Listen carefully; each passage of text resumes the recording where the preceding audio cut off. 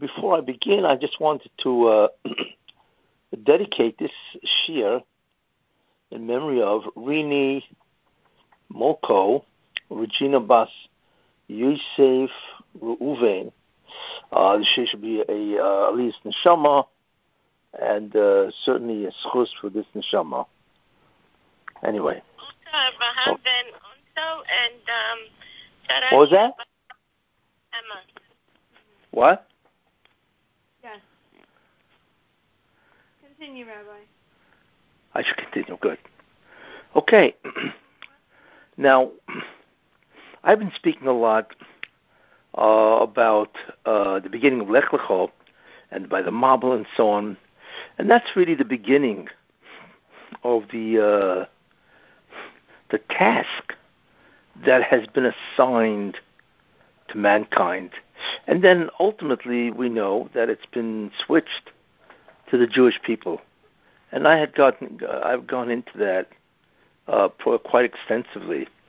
But what I'd like to do is there's a lot of confusion, in terms of what exactly goes into what is called a creation. So really the types of shum that I've been given is called blueprint material. Now, we know what blueprint is. That's the material that you put down and you make the architectural plans. It comes in some type of a blueprint. Well, it's the same idea. The concept of creation has a blueprint, you see. And it's very worthwhile, especially, we're talking about Avraham Avinu, and we're talking about the Jewish people. What exactly is the blueprint of creation? In other words, when you look at a building, for instance, you see, and you look at the blueprint of that building, then you notice that there are different sections of the building or different areas, and certainly there are different components. You have the walls, the living space, you have the electrical system, you have the plumbing system, brings water in, takes out waste, and so on, you have air conditioning, heat. There, any kind of a building, for instance, has extensive different areas or components of the building. Well, the same thing with creation. So it's really worthwhile, and it will be a very good organizing concept to understand what goes into creation. What is in the blueprint of creation that God made? And it'll give you a much greater perspective about what's involved. And of course, each one of these ideas can be talked about extensively. But certainly it's worthwhile to look at the scope of creation, especially what is required for God to create, to carry on the entire program. You see? It's a massive project, if we want to use that word, you see. And therefore, this project has a whole program. But it also has components. It has things that have to be made, have to become part of this blueprint or this entire creation in order for it to work successfully. So it's certainly worthwhile to have a handle on what are the components of the Bria, of the creation itself. So I thought that it would be very useful to talk a little about each one of these components. And of course, like I say, each one of the components can be easily, a shir or many shurim and so on. But it's certainly worthwhile to look at the big picture and to look at the entire overlay scope of what constitutes or what are the necessary items that have to go into a creation.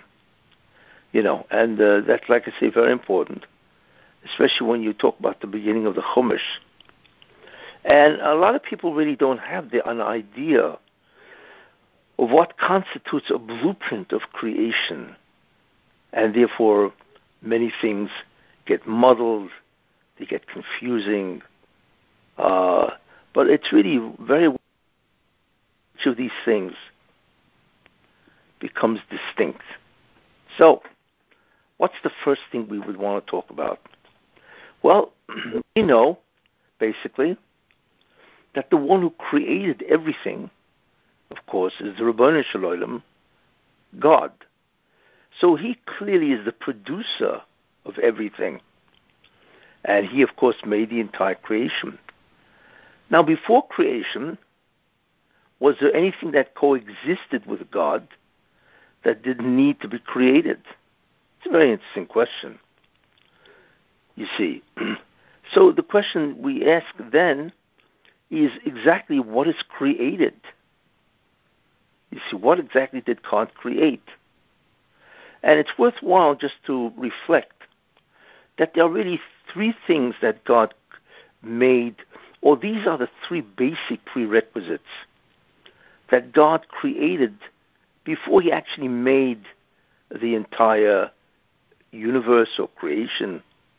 What are they? You see.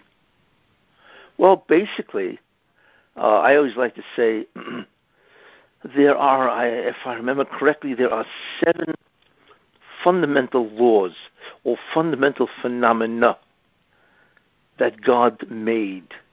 And in many ways, these comprise the fabric of the whole creation. So let's take a look. 1, there's matter. Matter is substance, material. It is a thing, matter. So that's the first thing he made. The concept of matter, you see. The second thing he made is energy. Now, nobody really knows what energy is. But we do know that when energy and matter are combined, you have what's called motion. Nobody knows what energy is. All we see is matter or a thing in motion. What's making it move? And the answer is energy. So energy is something that nobody's ever seen. It's very hard to define. And it has its rules, its regulations. But you have these two phenomena. You have the phenomena called matter, and you have the phenomena called energy, you see. So those are two ideas which are obviously extremely basic. And they all have all different kinds of subdivisions.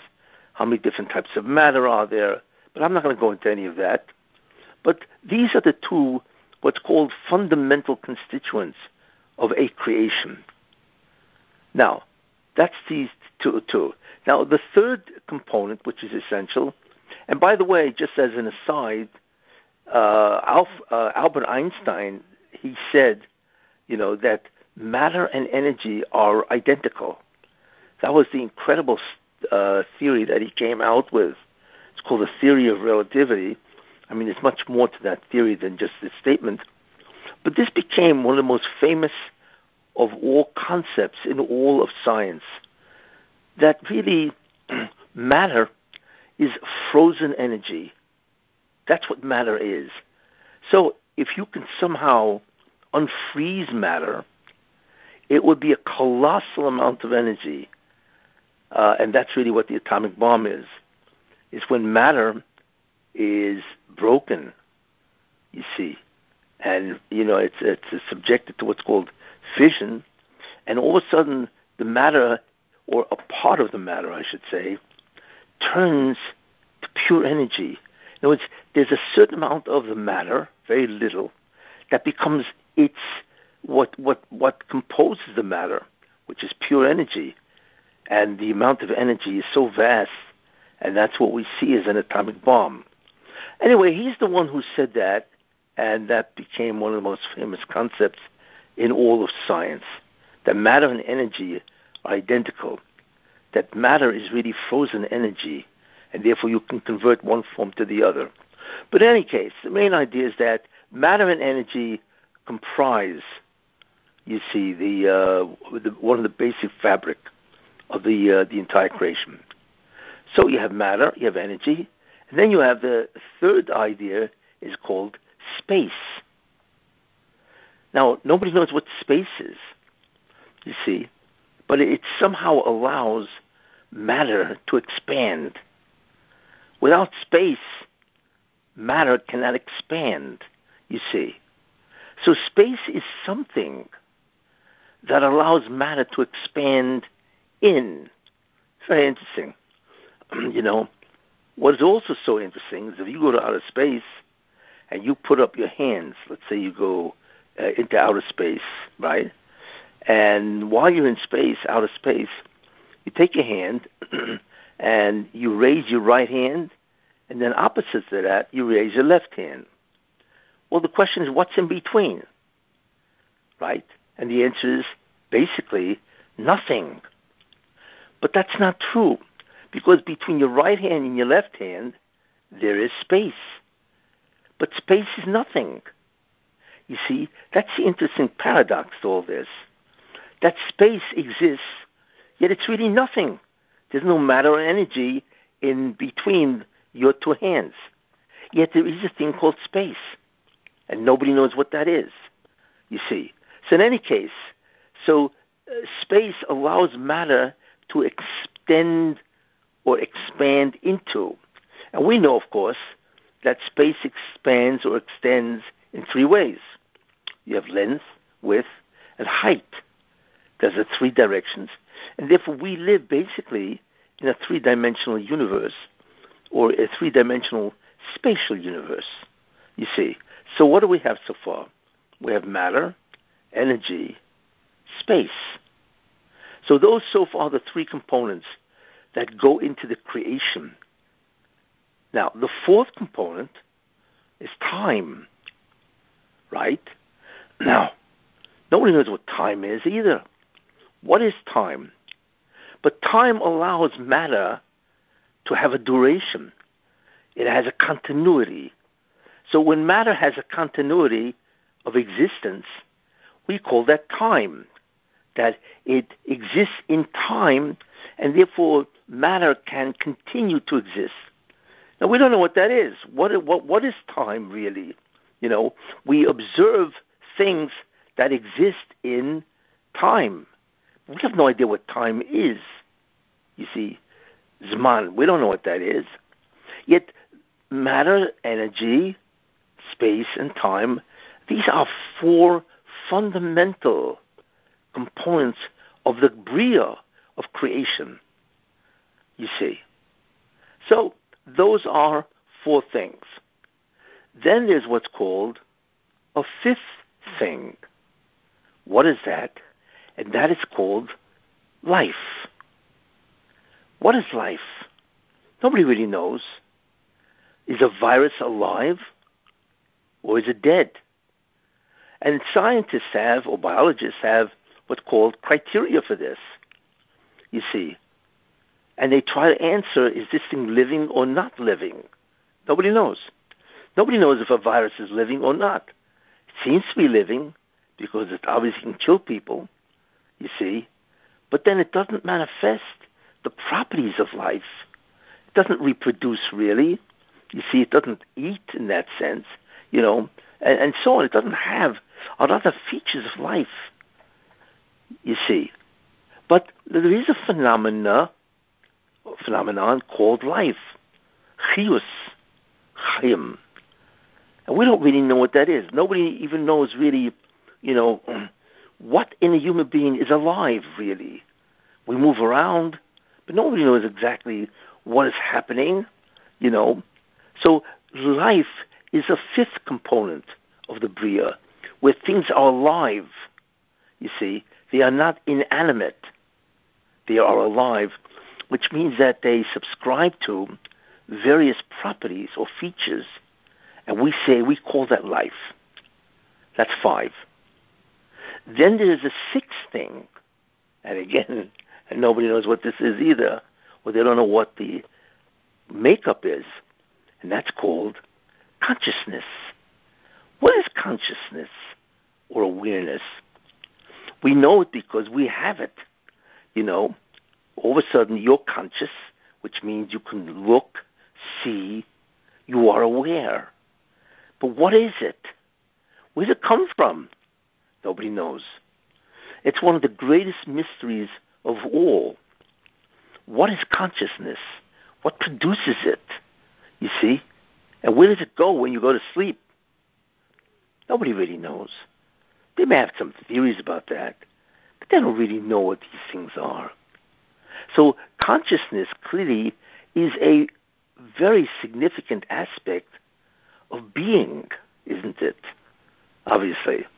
Because without consciousness, there's no awareness, you see.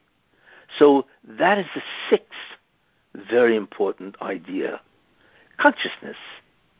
So far we have six what's called the fundamental phenomena of the Bria that God made in the Bria, you see, and they are the fundamental components of the creation. But then there's also a seventh, which is very interesting. And what is that seventh? It is called motion, movement. You're not aware of this, but everything in the universe is in motion, you see. And you're not aware of this. You think, well, you go to sleep, well, what's in motion? You know, you are just sleeping, you're not moving. But that's not true. Every atom in the universe is in motion, you see. And the concept of motion gives rise to the concept of heat. Heat is nothing more than atoms, or more accurately, molecules, in motion. The greater the motion of an atom or molecule, the hotter something is. Because when you touch something that's hot, what you're really touching or feeling is molecular motion, you see. So if something is 5,000 degrees and you touch it, the motion of the molecules or the atoms in that substance is beyond belief. And it will rip your finger apart. You experience it as heat, you see. But what you're really experiencing is molecular motion. Now, scientists for hundreds of years, they didn't know what it was. And finally, they have the theory of what motion really is.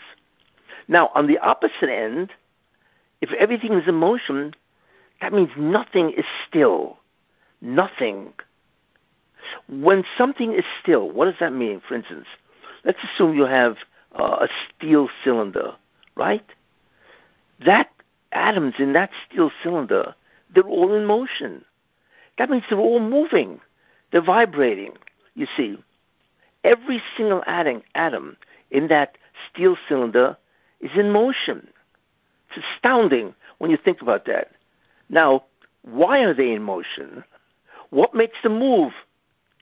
Nobody knows. It's unknown. The interesting thing is that you could think about, well, can I stop the motion? Can I actually freeze the atom where it doesn't move? That's a very interesting concept.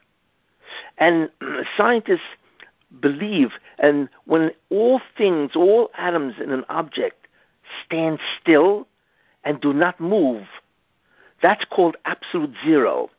Now remember what heat is. It's molecular motion that you experience when you touch it.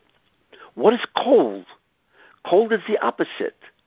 It's what you feel when you're touching an object, that the atoms in the object are moving very slowly, and therefore you experience it as cold, you see. Now, you can take that object, it's possible, to almost stop the motion of all atoms. But if that's the case, and by the way, the Fahrenheit temperature of absolute zero, which means all atoms stop, there's no motion at all, which is incredible. That's, if I remember correctly, 459.67 degrees below zero. The universe, outside in outer space, right, is almost absolute zero. I think it's 3 degrees above zero, you see. But absolute zero is 459.67. I think that's what it is. And at that point, that's called its temperature, And at that point, all atoms stop. I think in Celsius, it's 273 degrees below zero, you see. But in any case, now, nobody has ever reached absolute zero, or they're trying. But what's interesting is that scientists have actually achieved a phenomenal result, and they have brought down whatever, be it helium, hydrogen, whatever, to minus 1/10 of 1% of 1/1000th of a degree toward absolute zero. Imagine that's how close they've come to absolute zero. But the amazing thing is, why is everything in motion? You see? Nobody knows.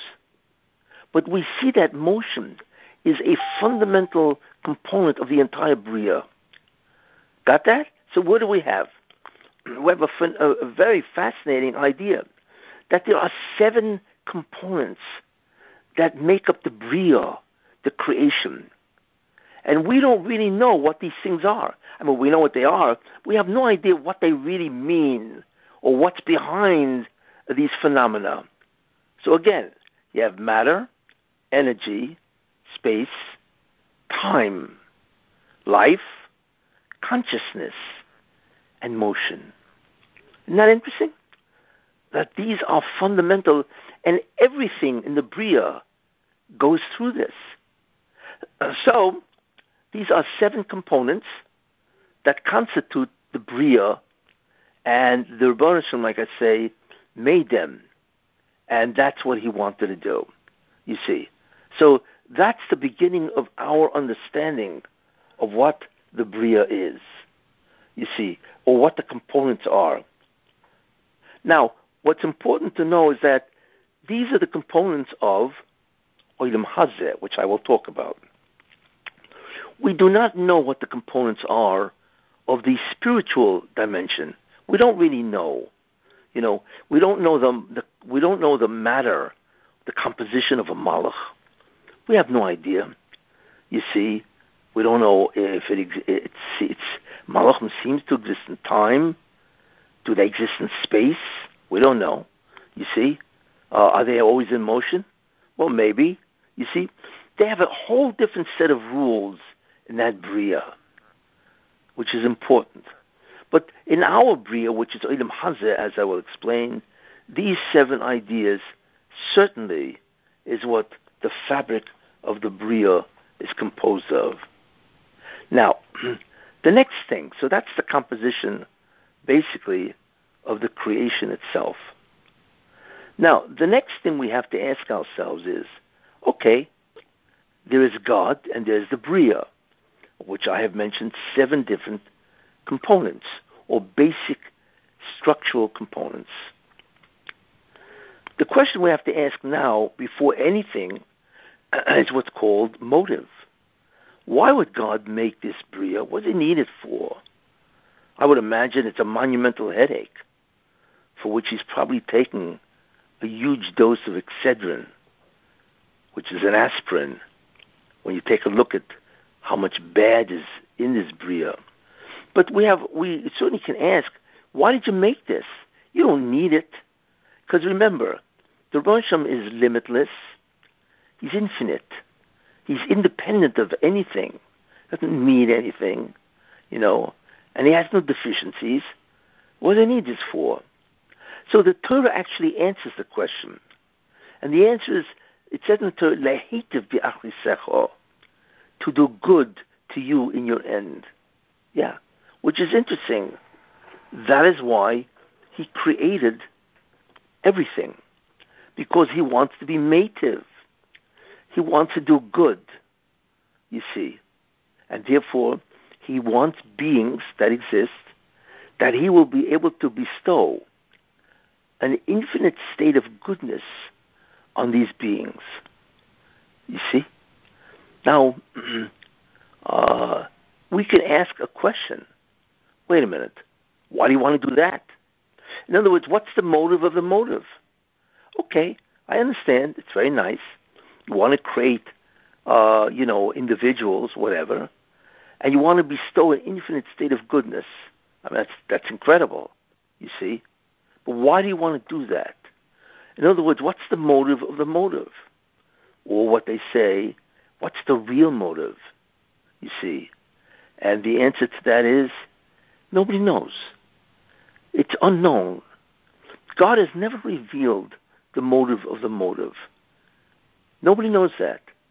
He has his own reasons why he wanted to bring in or create a creation, right? And why he wants to create beings in that creation, right? And why he wants to bestow goodness. Nobody knows. He certainly didn't have to do it, like I say, you see. And the concept, some people say, well, what God wanted was that people should be aware of who he is, his incredible midos. But of course that's not true, you see, because God doesn't need anybody to recognize who he is. It's irrelevant to him. You see, he is what he is.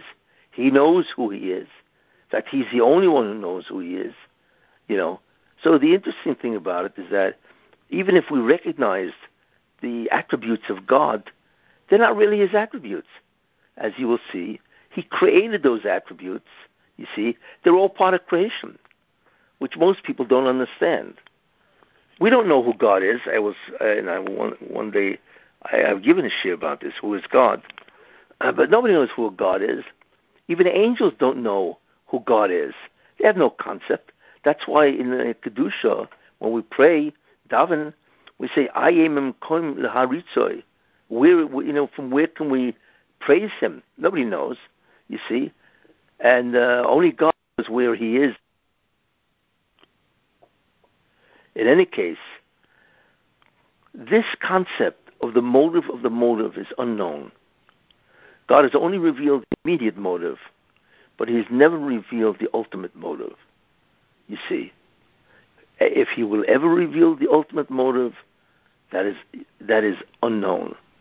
It could be that the ultimate motive is incomprehensible, and it's only known to God, because perhaps only God could understand why he did something, at his level of intelligence, whatever.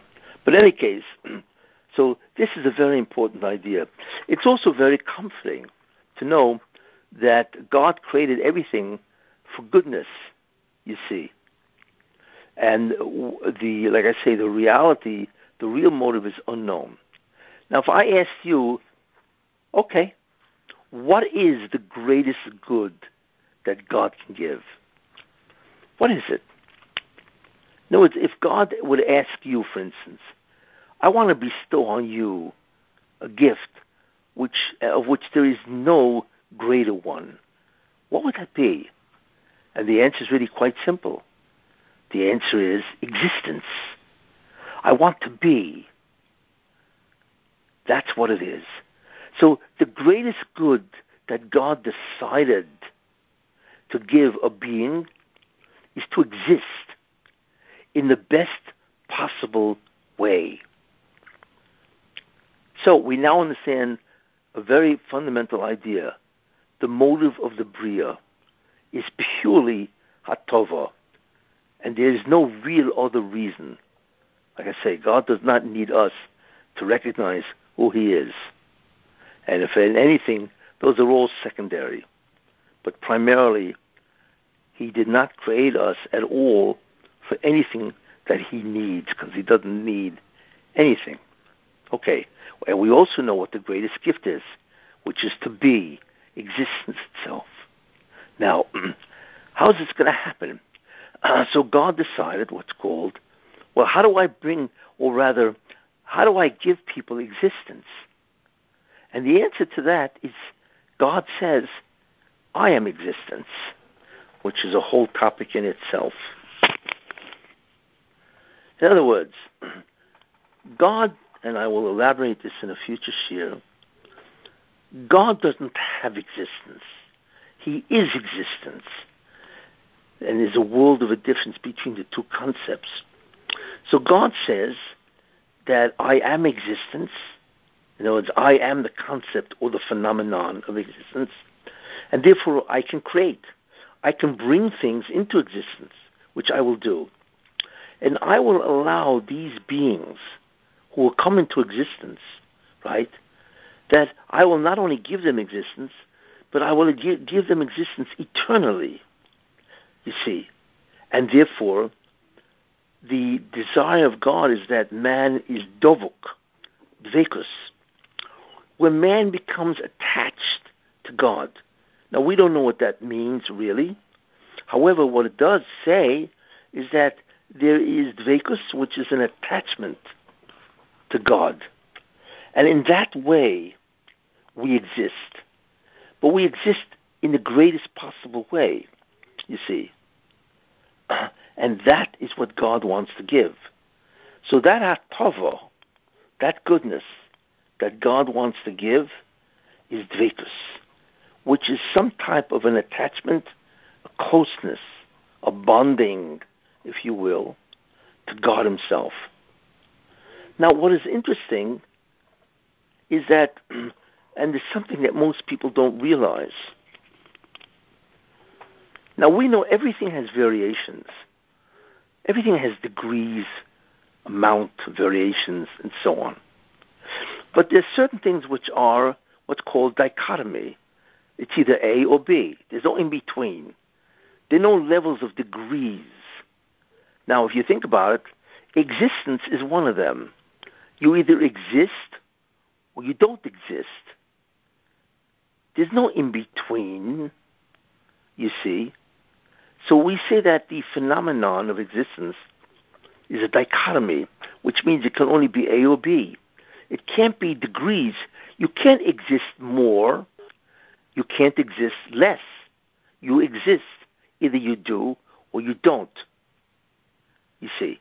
So therefore, it would be interesting. What happens if you could exist more?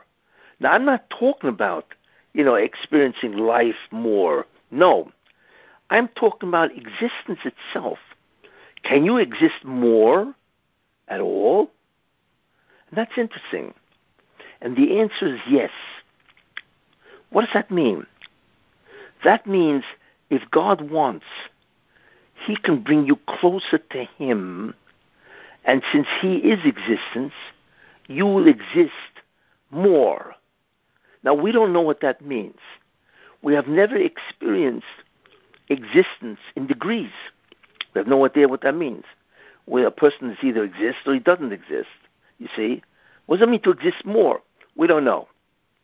However, really, when you think about it, if God is existence, if he wants, he can make you exist more than you exist now. And the way he would do that is making you dovuk in him. So what happens, therefore, is dvekus is an actual state in which you exist more. You see? And that is why it's like nothing you've ever experienced. And nobody knows what that is. Malachim have no idea what that is. Like I say, because existence is a phenomenon, whether you exist or you don't exist. There's no such thing as more existence. What does it even mean? Yet, what God does, and this is the ultimate reward, or the essential reward, is through dvekus.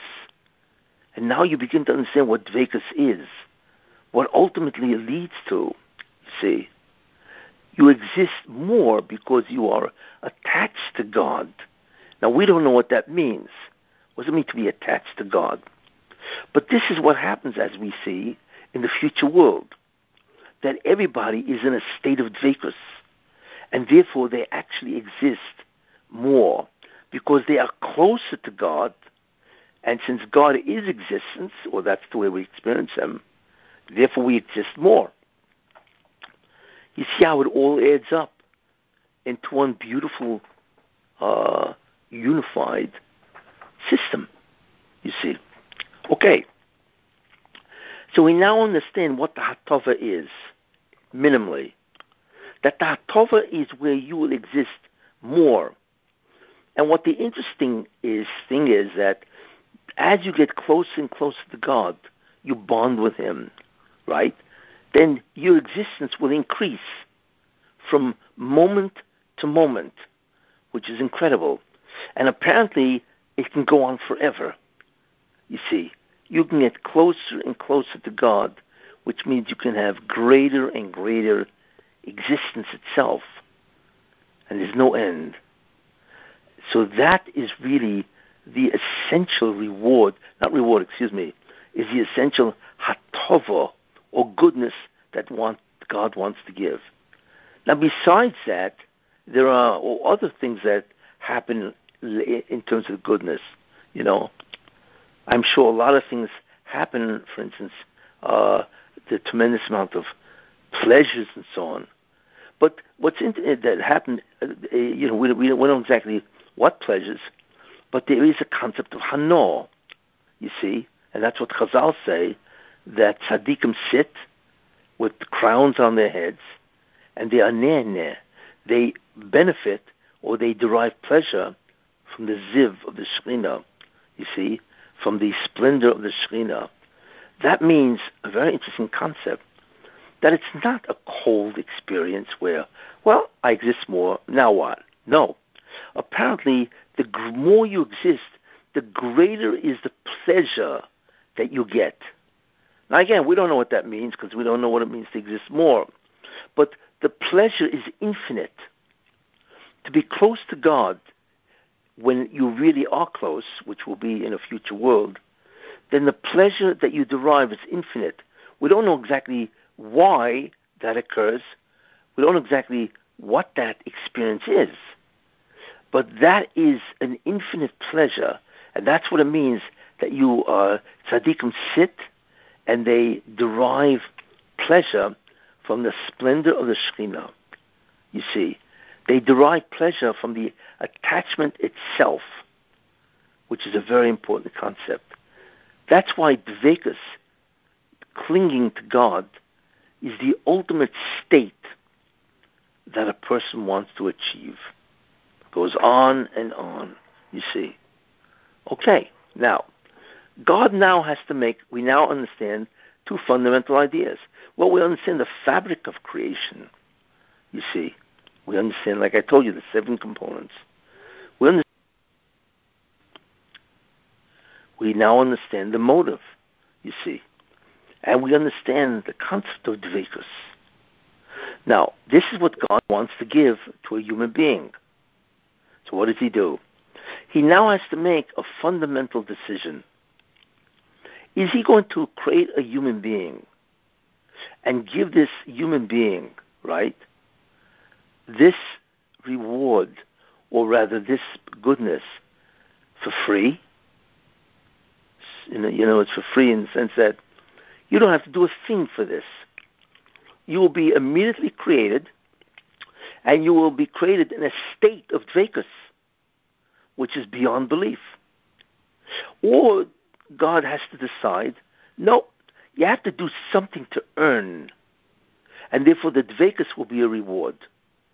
Now, this is a monumental decision, you see, because if you are given this dveikus for free, at whatever time it will be given, right, then that's phenomenal. You don't have to do anything. As soon as you are created, you are in a state of dveikus, you see, and this will go on forever, because God is forever, you see, like it says, Ani Rishon v'Ani Achron, I am the first and I am the last, right? God doesn't end. He's infinitely, time-wise and so on.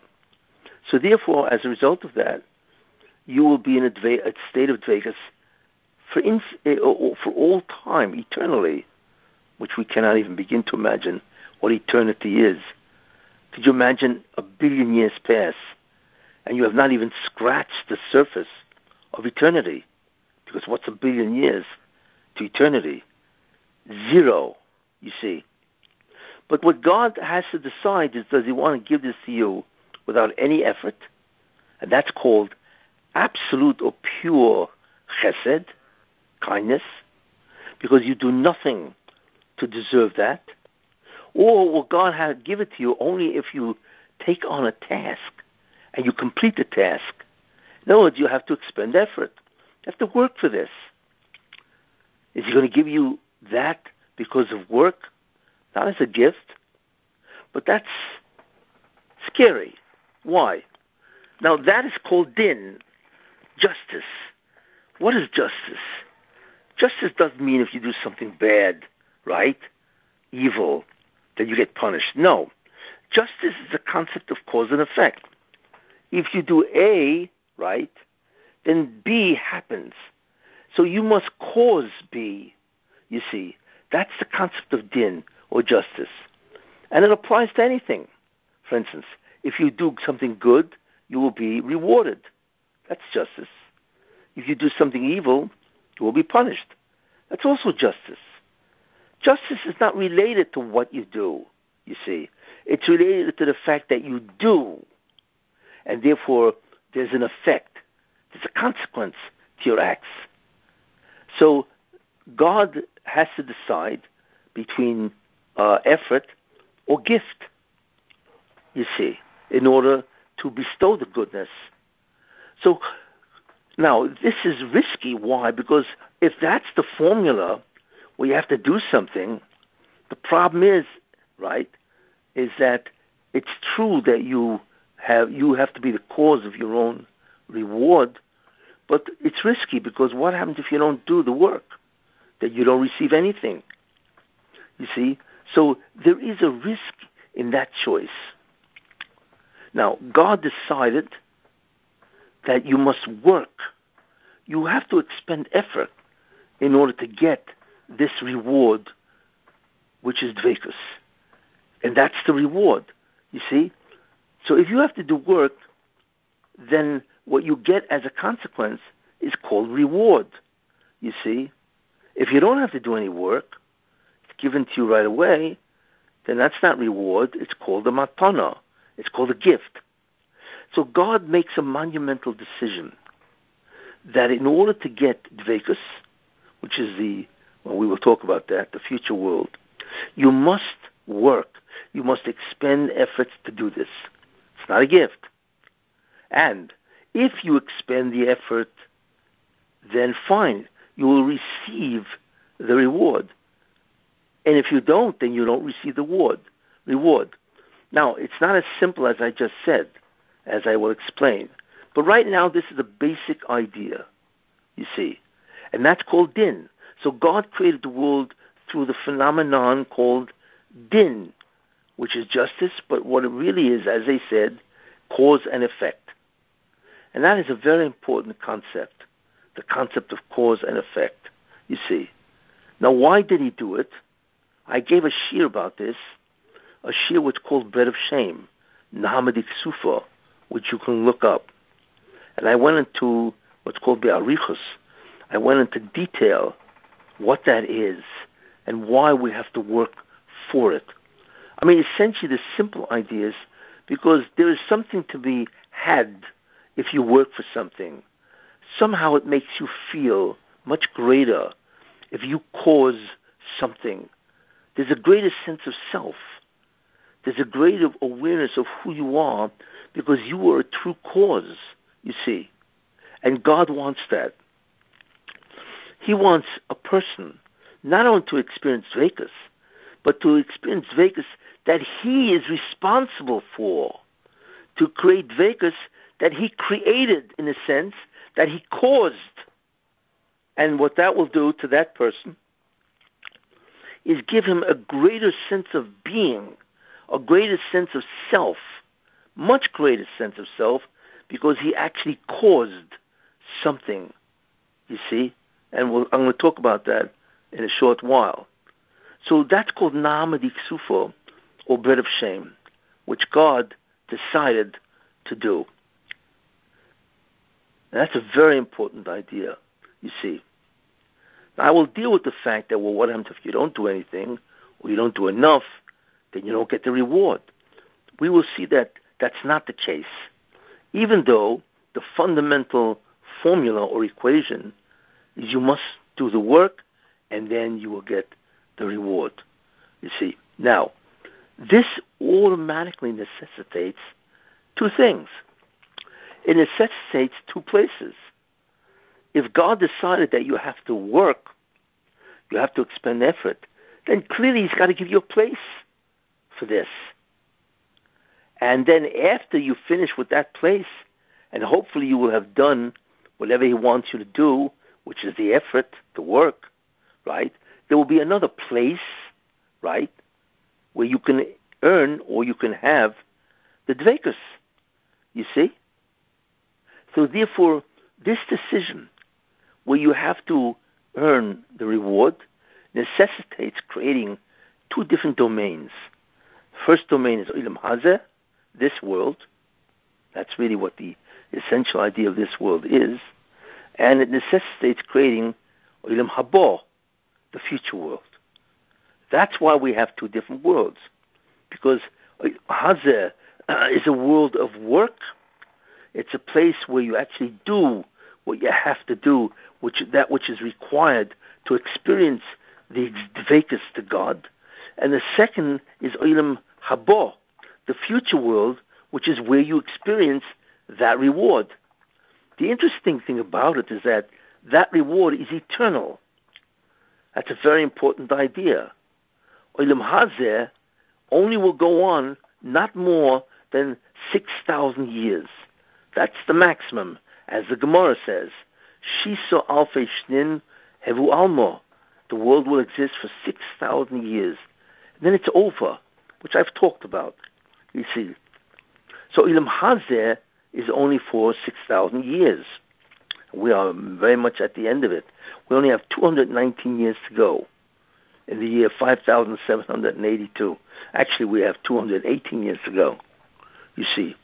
But Olam Habo, where you experience the dvekus, is infinite. Or I should say, more accurately, it's eternal. It never ends. Never. So automatically, what a difference between the time periods of both worlds. So in a certain sense, this is a tremendous chesed of God. Because the work itself, as we will see what that is only a very short amount of time, relatively speaking, to Olam Habo. It's only 6,000 years, or whatever that is. But Olam Habo, the future world, right, is eternal. It never ends. So that's really, even though God made it, that you have to work for your reward, which is dvekus, attachment to God, it's eternal. That's a tremendous chesed. You see, imagine you go to work for somebody, and he says, okay, you're going to work for me, and the work you have to do is, let's say, a month. A month? Yeah. And if you work for me for a month, your boss says, I will give you $1 billion. You look at the guy like he's out of his mind. You see? That itself, that comparison I just gave you, is nothing compared to what God did. We work for, what do we work for? We live what? If you're lucky, you live to 90 years old, 100 years old, I mean, whatever, right? Most people live far shorter, right? Okay, that's all you live and finished. That's the amount of time that you have to labor. But the reward is not 90 years. It's eternity. Compare the two, you see? So even though, and this is the beginning of understanding, how much God wants us to be there, right? So even though we only work for, let's say, 90 years, the reward we experience for eternity, I mean, that is beyond belief, you see?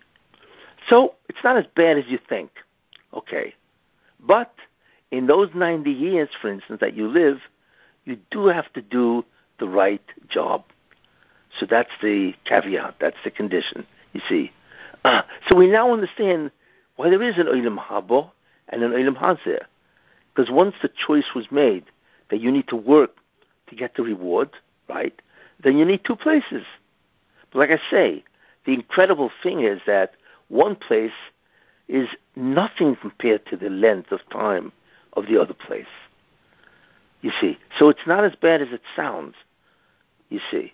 In any case, we now know why there's an Olam Hazeh, and we now know why there is a Olam Habo. Okay, and I am going to continue. This is part one, and I'm going to continue with what's called the blueprints of creation. What are the things that are necessary for God's project or program to materialize? And all of these, you begin to see that these are not by accident. They're all there because they're all part of the building, the construction of the edifice that is called the creation itself. And I will continue with the blueprints, you see. And then a great deal of things will become much clearer as a result. Any questions? I have a question. Good. You mentioned the ziv. You mentioned what? Yeah. The ziv of the Shekhinah. I saw Yes. that before, and I didn't know what it was. Could you explain that?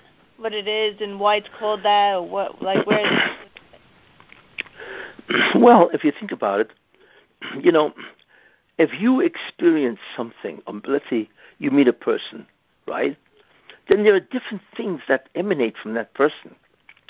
First of all, there's the body itself, you see. And then there's the head.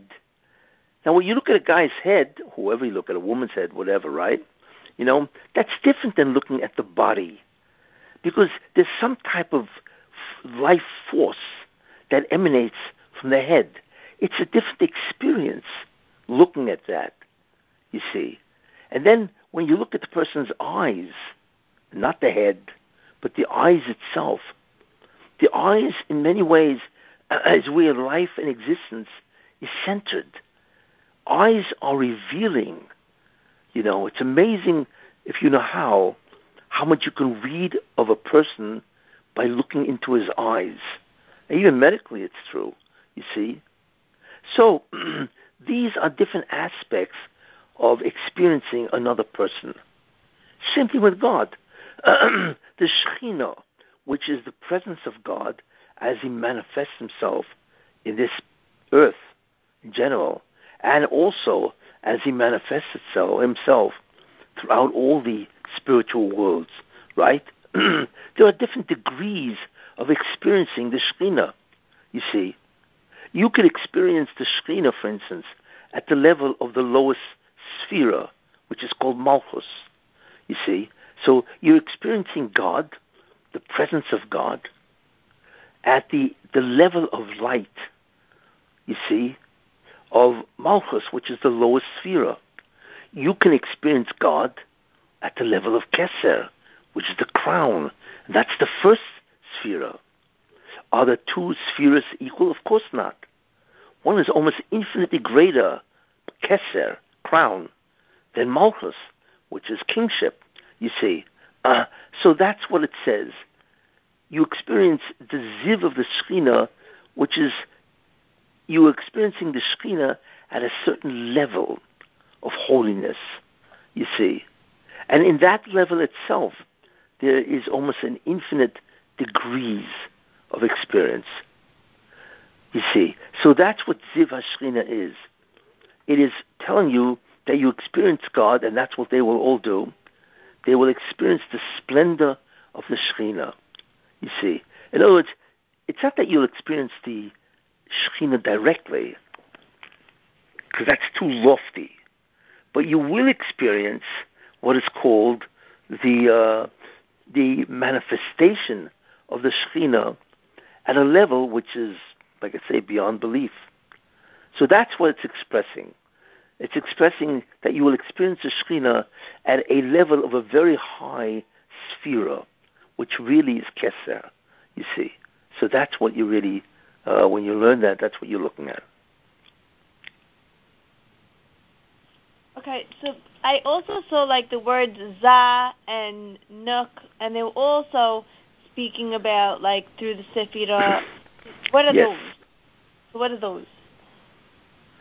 Well, za stands for Ze'anpin, and nuk is nukva.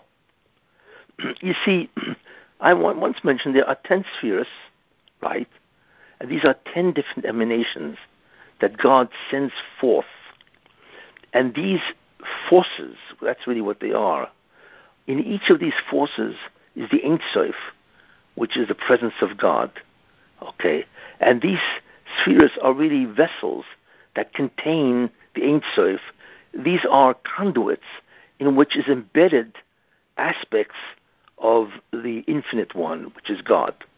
But in any case, so therefore there are 10. But they are subdivided. When they operate in what's called groups. So when the fourth sphere, it's called Chesed. So when Chesed operates, many times it will operate not in and of itself as Chesed, whatever that sphere is, but it will operate with 5 others.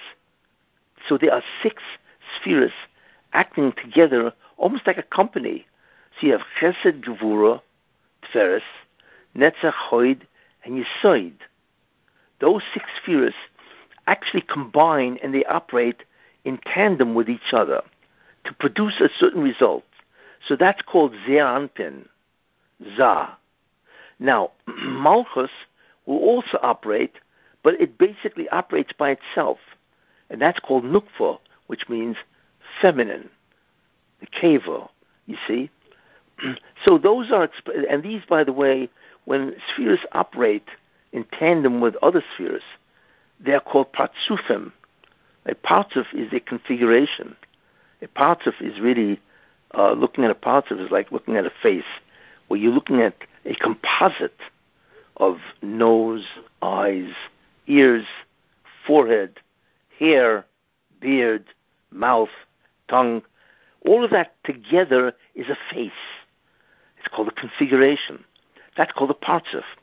So when spheres act together, you see, as a group, it's called a Partsuf. So instead of saying, well, from Chesed to Yesod, right, from number 4 to number 9, no. So we say the Partsuf, or the grouping called Ze'anpin, okay, which is the smaller face, whatever, and so on. See, so that's how we refer to a specific combination of spheres operating. Okay. What's also good to know is that the 7 spheres, each one and together, created the Olam Hazeh. That is why there are 7 days, you see, because each sphere, Chesed, created the world on Sunday, you see, and then Gvura on Monday, and so on.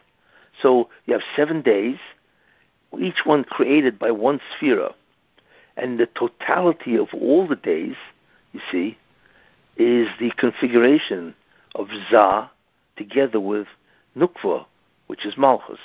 So all 7 spheres, the lower 7, they created Olam Hazeh. And the top 3, because there are 10 of them, which is Keser, Chochmah, and Bina, they create the upper worlds. Mostly, they create the Yemosha Mashiach. They will give the energy and the light, the ha'ora, the ore of the Yemosha Mashiach, and also Ilam Haba. You see. So when you were talking about the Parsufim, so that's why each Sephira is like how they say the right arm, the left arm, the... Yes, because the human body is a model of the 10 spheres. That's really what it is. The human body is the model of the 10 spheres. You have if you want to know what they are, the crown, or rather the skull, right, is basically Keser, and Chochmah and Bina is the 2 brains, and then there's I don't get into it, but there's really 3 brains. You have the cerebellum, cerebrum, and the medulla oblongata. Those are 3. But basically there's 2. So the skull is Keser, and those 2 brains are Chochmah and Bina. The right arm is Chesed. The left arm is Gvura. The torso is Tferes. The right leg is Netzach. The left leg is Hod. And the genital region is Yesod and Malchus. So a human being mirrors. It's like a copy in physical form of the 10 spheres. And that is why a human being is called the image of God. Because if you would line up the spheres, right, they would look like a human. That's how they would shape up. You see. In fact, I'll tell you something interesting. If you take the name of God, right, which is Yud Kei Vav Kei, a Yud and then a Hey, and then a Vav and then a Hey, right? The Yud, just right, if you would write it out, not from right to left, but from top to bottom. So you write a Yud, right? Underneath that Yud, you write a Hey, which has 3 sides, right? And then you put a Vav right under that, or in the middle of the Hey, down, and then you write another Hey. You will notice that that forms a human. The Yud is the head, the Hey is the right and left arm with the shoulder, then you have a Vav, which is the torso, and then you have a Hey, which is the right arm and the left arm, the left leg, right leg, left leg. That actually forms a human. Those letters, written from top to bottom, form a human, you see. But in any case, a human being is a physical model of the 10 spheres.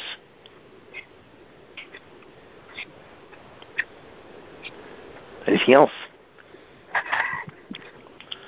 So let's say when we use our human body and we use it to sin. What, say that what again? Happens, let's say, okay, usually when we sin, we're using our physical body.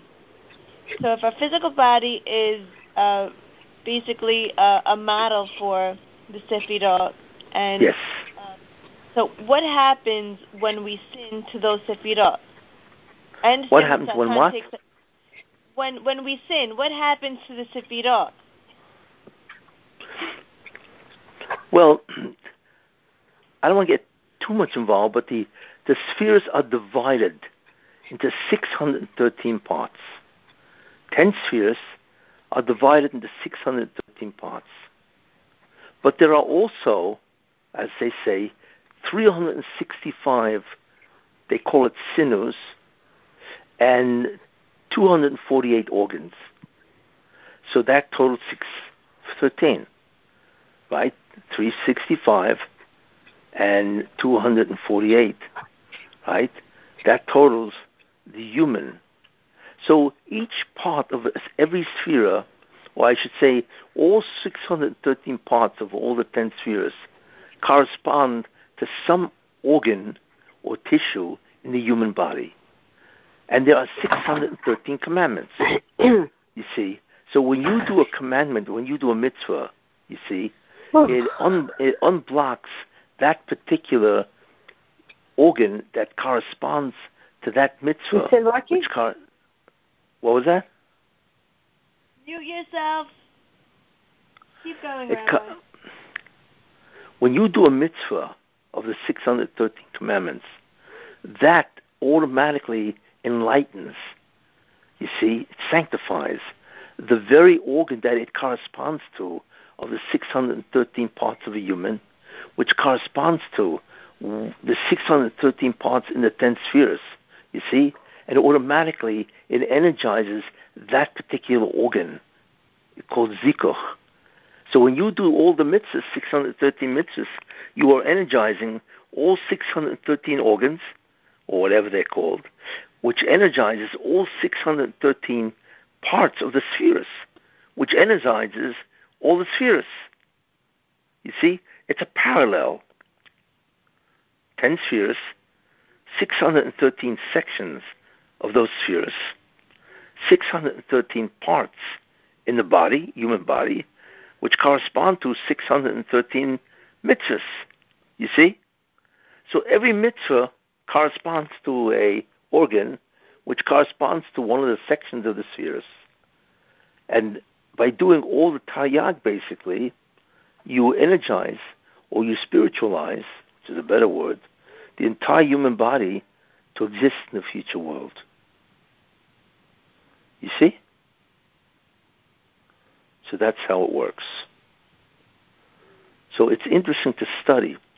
But when you sin in one of the mitzvahs, so what you do is you cloud over or you cover the corresponding organ which covers the corresponding section of the spheres, you see, which covers the light coming out of the sphere.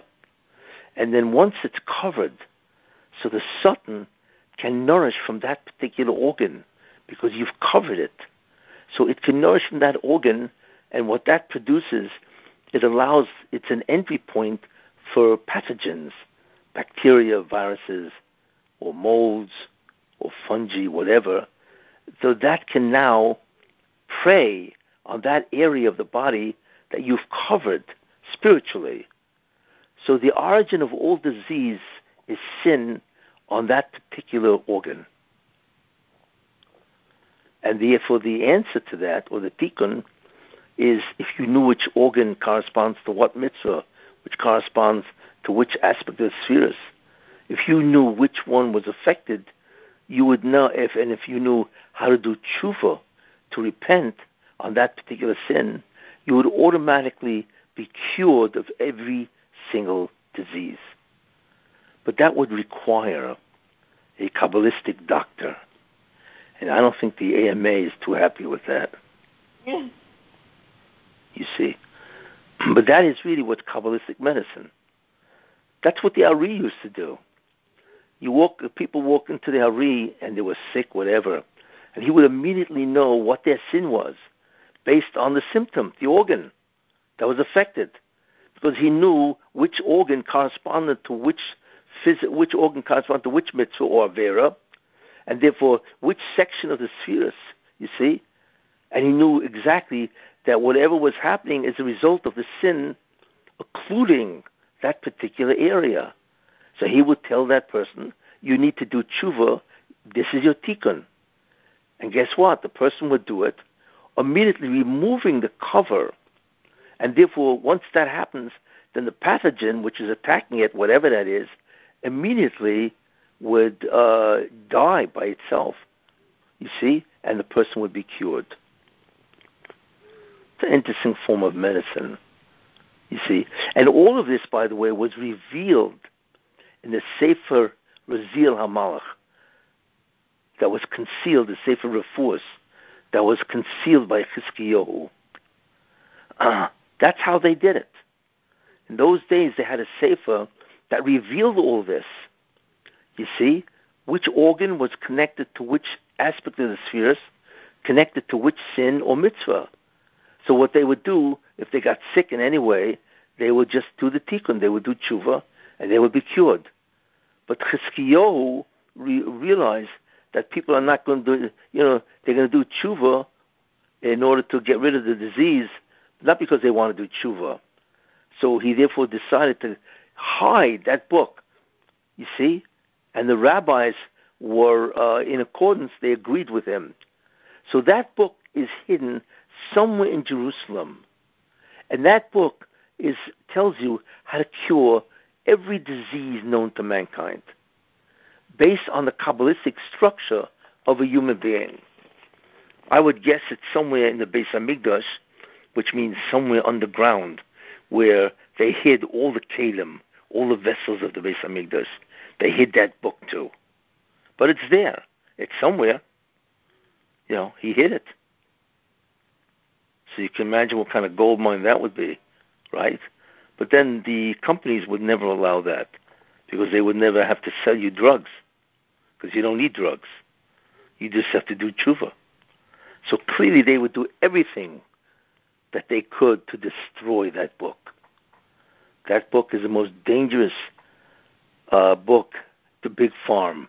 I guarantee you that, Okay. Is there any Kabbalistic rabbis in our time living? There are. I imagine so. Why do we know about them? Well, the idea is because if you knew about them, they'd have a line outside their door that would snake around the earth 4 times. I know, but wouldn't that bring the tikkun, the ultimate tikkun for Am Yisrael, and then the Mashiach would come? No, because the intent would be God. It would be to get rid of the disease. Right? And that's one of the reasons, that's the reason why he hid it. Because people resorting to that book, Sefer Razil HaMalach, the Sefer Refuos, they were resorting to that without doing it for the purposes of serving God. So that would not bring a tikkun. Yeah, it'll get rid of the disease, that's true. No, so but instead then of we would all be, but then all of us would be aligned with our Sfirah and the 613 mitzvah, and then the Shefa would come straight down to Bnei Yisrael and not go to the Satan. Not necessarily, because what a critical part of a mitzvah is the physical act and the intent. You are discounting the intent. Kavanah, intention, is critical to bring down the ore of the spheres. Remember, mitzvah consists of two sections.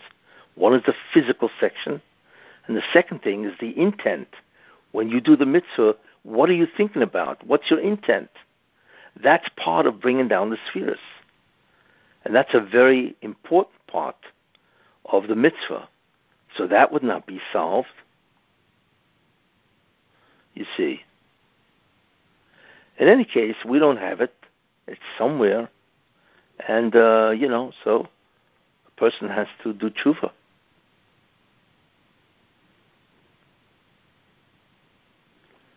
Okay. Any more questions? Rabbi. Yeah. Rabbi, the concept of Dveikus, if you had said before that Ribbono Shel Olam sends us concepts to the world so that we can understand things, and maybe now the way you laid this out about we have this consciousness, our awareness, it sounds like maybe he sent the concept of retirement, like a retirement plan, to help us understand Dveikus. How so? Because it's like Dveikus is we're going to work for it, and our retirement, like in we have a modern society, so we're all like working, and everyone can't wait until they can retire. Like they really can't wait. Well, what you mean this is that there are two periods in a person's life. One is work, and the other thing is to enjoy the labor or the results of your work. That's called retirement, right? Right. Yeah, okay. In that sense, you're right. There are two periods in creation. One is Olam Hazeh, which is the world of work, labor, effort. And then there's the Olam Haba, which is the world of reward, and that goes on for eternity. So you are right in that sense.